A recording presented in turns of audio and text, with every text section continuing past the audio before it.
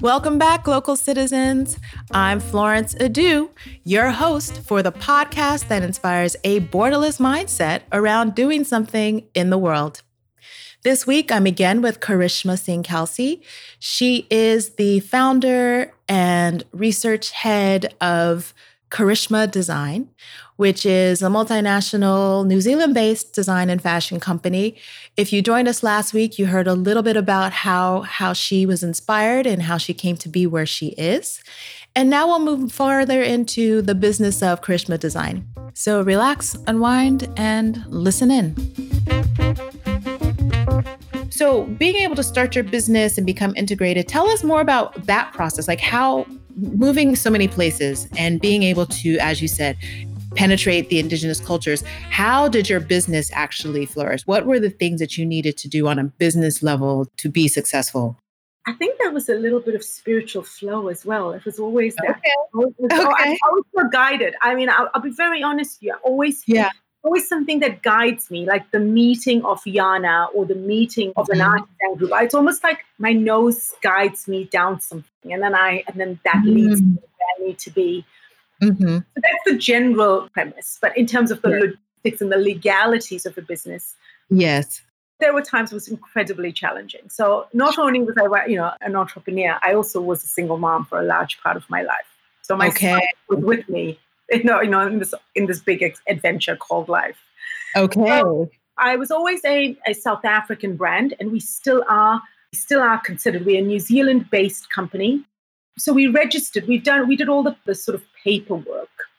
But I think I have to say that my attitude wasn't that I was building an empire, or wasn't that I'm trying to build this business. It was about I'm trying to make connections with people, to learn with people, to co-create with people, to build relationship, to build Ubuntu with people, and let's make something happen from that. So let's connect, and then let's create, and let's play, literally. I looked at my business as every project was a play. Let's play like this. Let's play with the Saratogas. Let's play with the Zen Kendo pant, which is another story as profound as the Saratoga story. So let's play. So let's connect. In Berlin, my Kendo teacher connected with me. And when I went to Okinawa, I got to meet the real Kendo master. And wow. And, I went to a class, and he bestowed the name, which is the Chinese chop of Karishma Design, which says free spirit. It was bestowed upon us. So we've got stories like that then in that play, in that desire to learn, desire to co-create something from, in terms of a product. But it wasn't about the product. I will be very honest with you that it is only until very recently that I ever considered myself a business entrepreneur. Okay. I consider myself a social advocate of indigenous knowledge, like a person who brings together the knowledge and who spreads it to the world through these interwoven stories that we tell through cloth. And so how that operates as a business, because of part of the business model of Karishma Design was to develop and empower women in different communities. So I would go, example, in Taiwan, which was the first community. Again, led by my nose or by intuition, I would meet somebody who would know somebody who would know somebody else who would lead me to these women. And that's a student that I was teaching led me to her aunt, who was the group of women who led me then to this group of women who needed my help. And they didn't know. All they knew was that, Karishma has a company and she's got these beautiful designs and she needs sewers and pattern makers and artisanal level seamstresses. And she wants to co-create with them.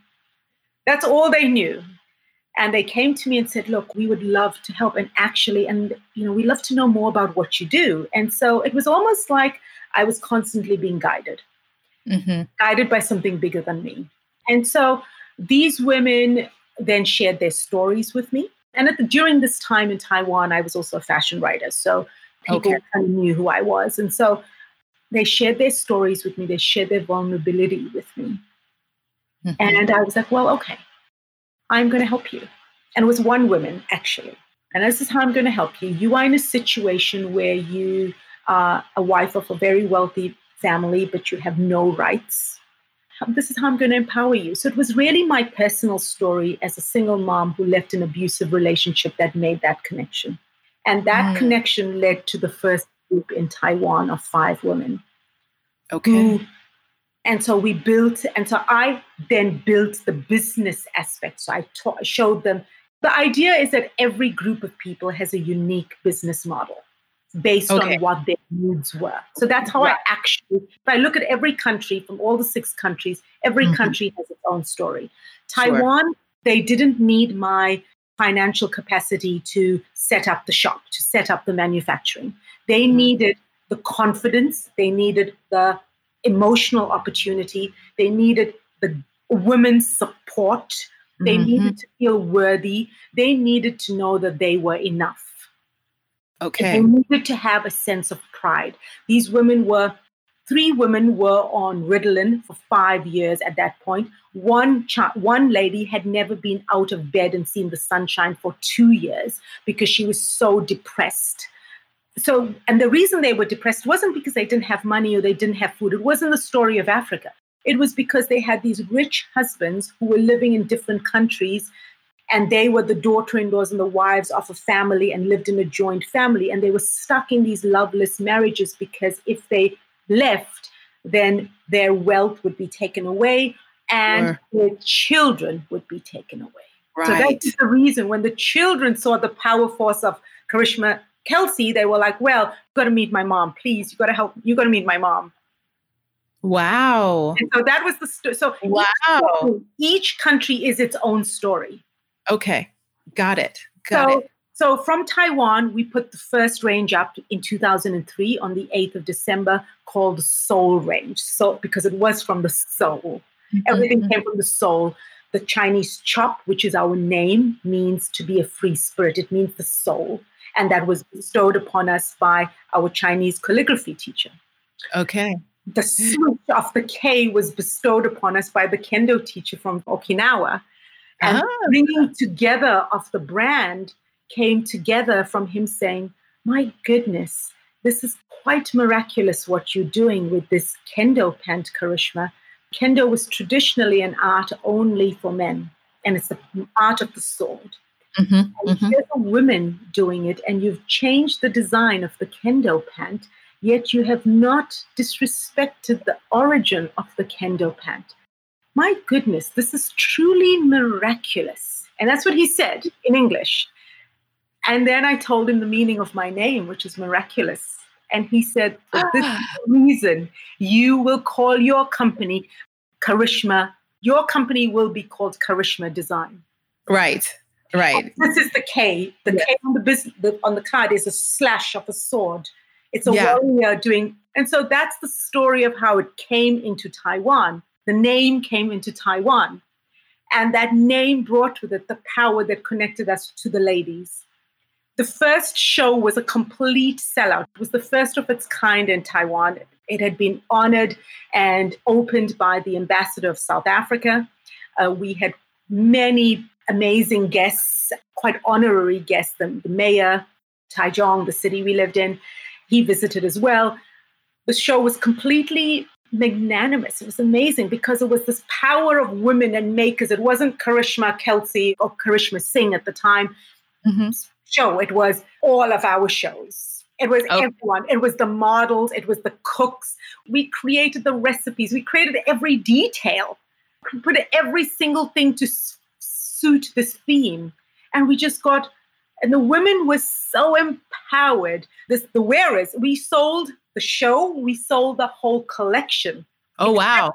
Except the orange Saratoga, which lives with your yellow Saratoga. And the only reason we didn't sell the orange Saratoga is because that is my grandmother's sari given to my mother. Oh, that was given to me, and I wanted to keep it for always. Sure. And the rest of the collection was gone on the night. and hear that success. And wow. And that's step one. And that success took us to Thailand, which again, following our nose, you meet the right person. It was the principal of my school who said, look, I have this really lovely friend who does beautiful clothes. He's a tailor. He's a guy. I know you don't like working with guys, but hey, do you want to meet him? And so I met him, who actually led me to the real person who I worked with, Sam, who is actually in October going to be 76 years old. Wow. And at that time, again, with the recession, with things getting really difficult, they were struggling. And so their story was different. Their story was that there's a fully set up space. There's this incredibly wise pattern maker and crafter who had worked for the Queen of Thailand back in the day. And he has this workshop of 8 women, but they don't have enough work. Okay. Got it. So we went into that space and said, all right, because our Taiwan girls can't cope. So we're going to go into that space and you start working with us. But I don't own these spaces. I build them based on what the needs are. Right. I equip them, I empower them, I set the processes, I set the operations, and they use my work as marketing for more work. Because my intention is economic restoration. Right. And I feel that if I walk in as a privileged white person from the outside, even though I'm not a white person, but I'm considered in Asia as an outsider. Sure. Yeah. But we perpetuating that cycle of people from the West have it better than other people. And so therefore we need to aspire to be like them. And in doing that, lose our heritage and lose our traditions and create this homogenous, crazy capitalistic society. So my business model was purely to set up workshops owned by the people, for the people, and we will be a customer. Exactly, right. But the kind of customer we would be was very unusual to business practice and to business strategic management styles. It was more, I literally set up the whole business system from how people would get paid, when we will work, how we will work. And traditionally in fashion, you got paid per garment, per unit you made. Right. Not how we worked. We worked where you owned the garment, you co-created it. We think the garment's going to be made in a certain way. Everyone was involved in the decision-making in their specialization. The sewers were involved. If I was using a thread and it was snapping all the time, they would be like, hey, that's not working. We listened. Yes. So everyone took ownership. The systems in terms of how people got paid. So in Thailand, for instance, the girls wanted a separate bank account so that they could save the money without their families knowing, because they had to give their wages to their families. So it looked like I still paid them the norm. Sure. But then they had their own. Yes, their own. So every country has its own unique way. And so if you ask me, how did I develop the business? I developed the first rule of thumb to travel was I don't own. But it wasn't about the fact, it was really weird because it sounds like, oh, you did that selfishly because you wanted to travel. But it wasn't. It was the opposite way. It was me wanting to help them. And then that in turn helped me. And that's how the philosophy got built. Right. Right. So it goes back to your upbringing and the pay it forward. So it all it all kind of always worked in that way. And that's that's the story that we can then take to many different countries. Sure. In that same way. Yeah. Sure. So how have you kept grounded in New Zealand? Because you've been there now for, it sounds like the longest that you've been in any country. Yeah. So how have you kept yourself grounded professionally there? That was a hard one. This is a hard country in this way. This was because this country, I mean, the beauty of how I worked until I came to New Zealand was my connection, my physicality, being with the people. I mean, I was in Thailand once every 4 or 5 weeks. Yes. So it was the connections with the people and the friendships with the people and the relationship building with the people and the fact that the girls trusted me and they knew me and I was a sister, you know? And so when I moved to New Zealand, I had to figure out a whole new way of working because it was difficult. I couldn't actually work with the South African girls that we developed a co-op in South Africa as well in 2008. So I couldn't work quite with them because they weren't ready to be online. It was far away and the logistics was difficult. So in the beginning, it was that all of us, was before the access of everyone having a smartphone. It was just a few years before. Okay, right. When we first got here. Right. And so that was very, very hard. So how I keep grounded, because I'm an educator, I guess the education part keeps me very, very grounded. Sure. I started to work for the Tertiary University of Technology in New Zealand called Whitireia, and as a lecturer of business, of applied business and entrepreneurship. And so that's one of the things that kind of brought me back, because when we moved to New Zealand, I knew that I was not going to be able to very easily connect with all of these people, not because I didn't want to, not because the different co-ops were feeling that they had still wanted me to be present more often. Okay. At that time. Yeah. And so that was just way too far-fetched from their cultural way of working to work so far away in the manner that we had worked with. So I had to rethink Karishma Design. I had to rethink my whole strategy, my whole life. And thankfully, I had teaching, because teaching enables me to inspire students and to build leaders. So my work that I do, remember, my drive, my purpose is impact. My purpose is equality, the actual providing of equal opportunity. That's my point of everything that I've done. That's my point of being a teacher in schools in these areas that I then ran my businesses in.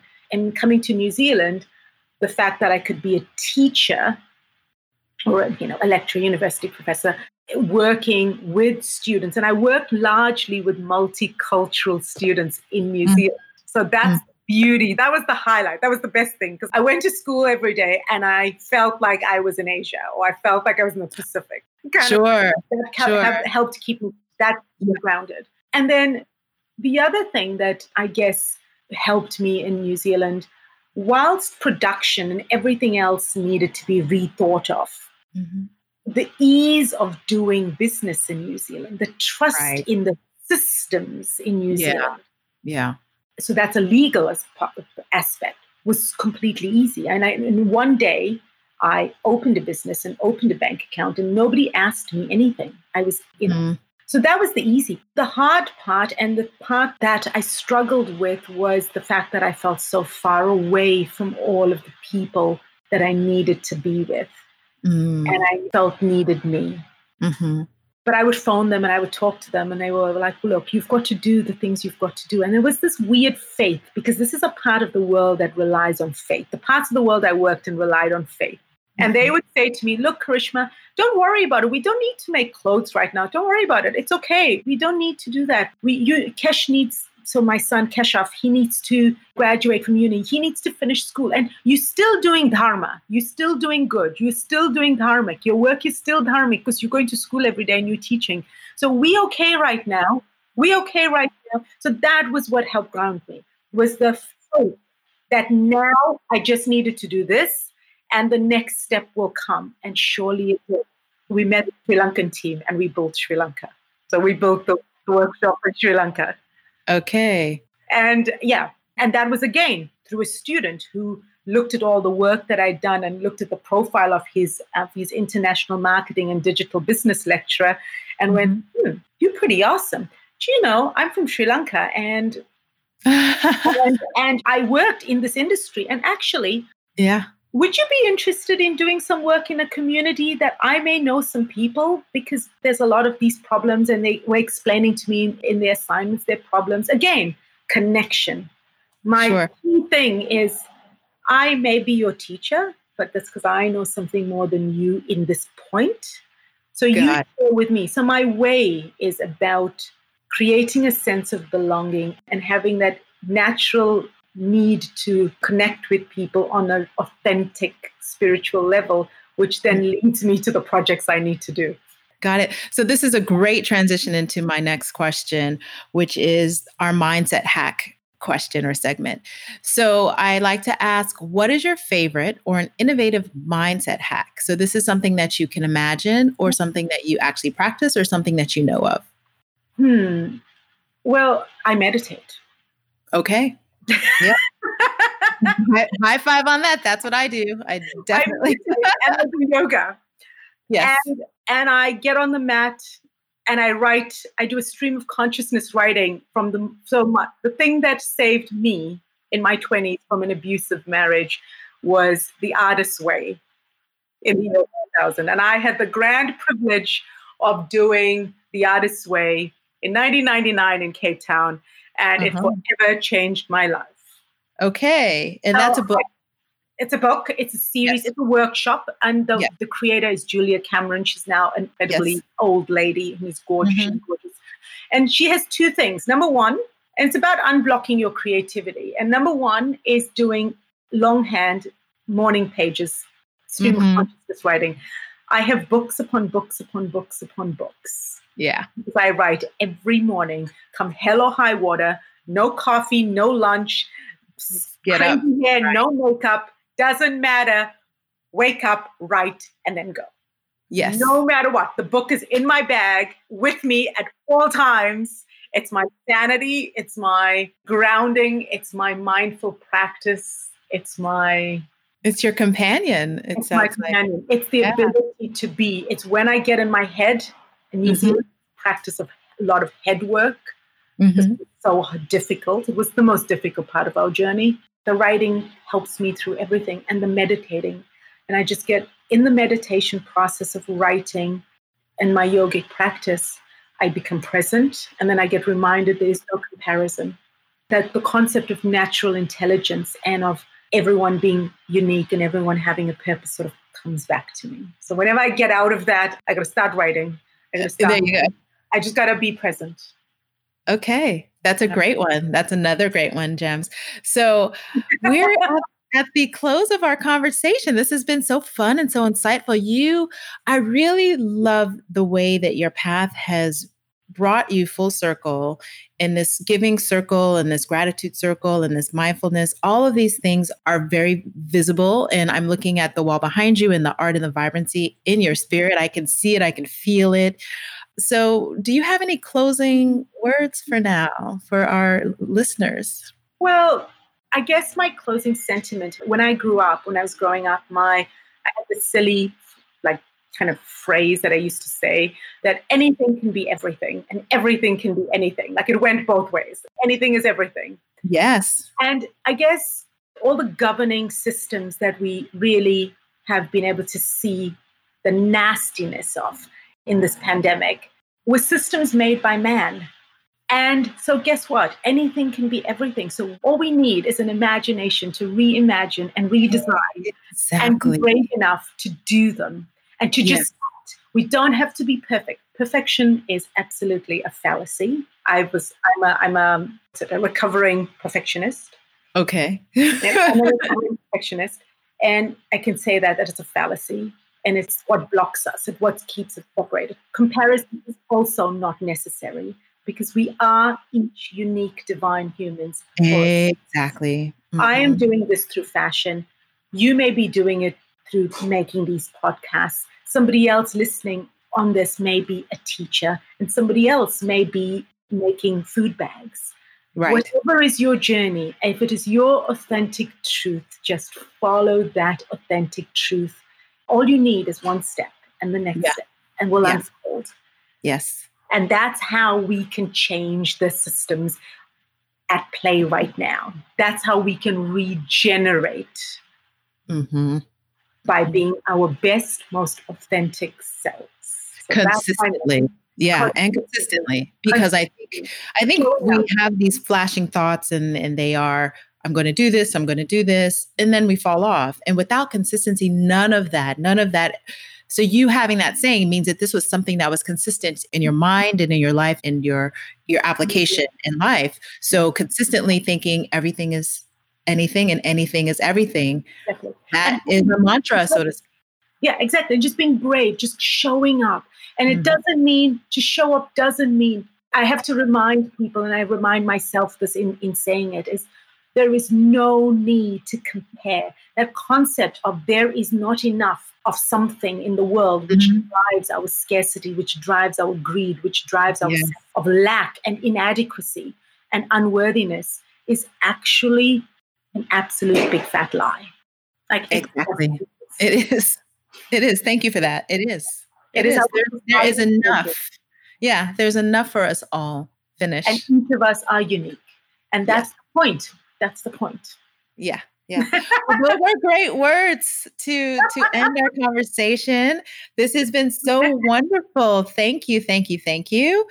So, Glocal Citizens, this has been another episode of the podcast that inspires, especially today. I hope that you were really inspired to cultivate a borderless mindset around doing something in the world, because my guest, Karishma, she is again a poster child for global citizenship by moving and shaking and shaping across the globe. So we have new episodes every Tuesday. You can catch us at www.glocalcitizenspod.com and wherever you get your podcast. Our show notes will have specific information on Karishma. But Karishma, before we go, do you want to give us your Twitter handles, your Facebook, all of your ways that we can reach you? So my Instagram handle is Karishma Design. In fact, all my social media handles are the same because we got old. It's all Karishma Design. And then the new project I'm working on, which is about spiritual connection through clothing and style, it's called the Miraculous Me Movement. And you can find that on Instagram on miraculous_me_movement.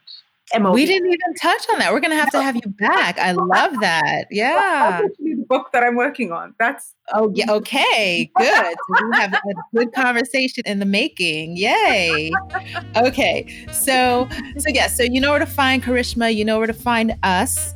And again, we're on glocalcitizenspod.com as well as pretty much everywhere you find podcasts. Apple Podcasts, Google Podcasts, Spotify, Stitcher, Amazon Podcasts, everywhere you find podcasts. So please do tune in next time. And until then, bye for now.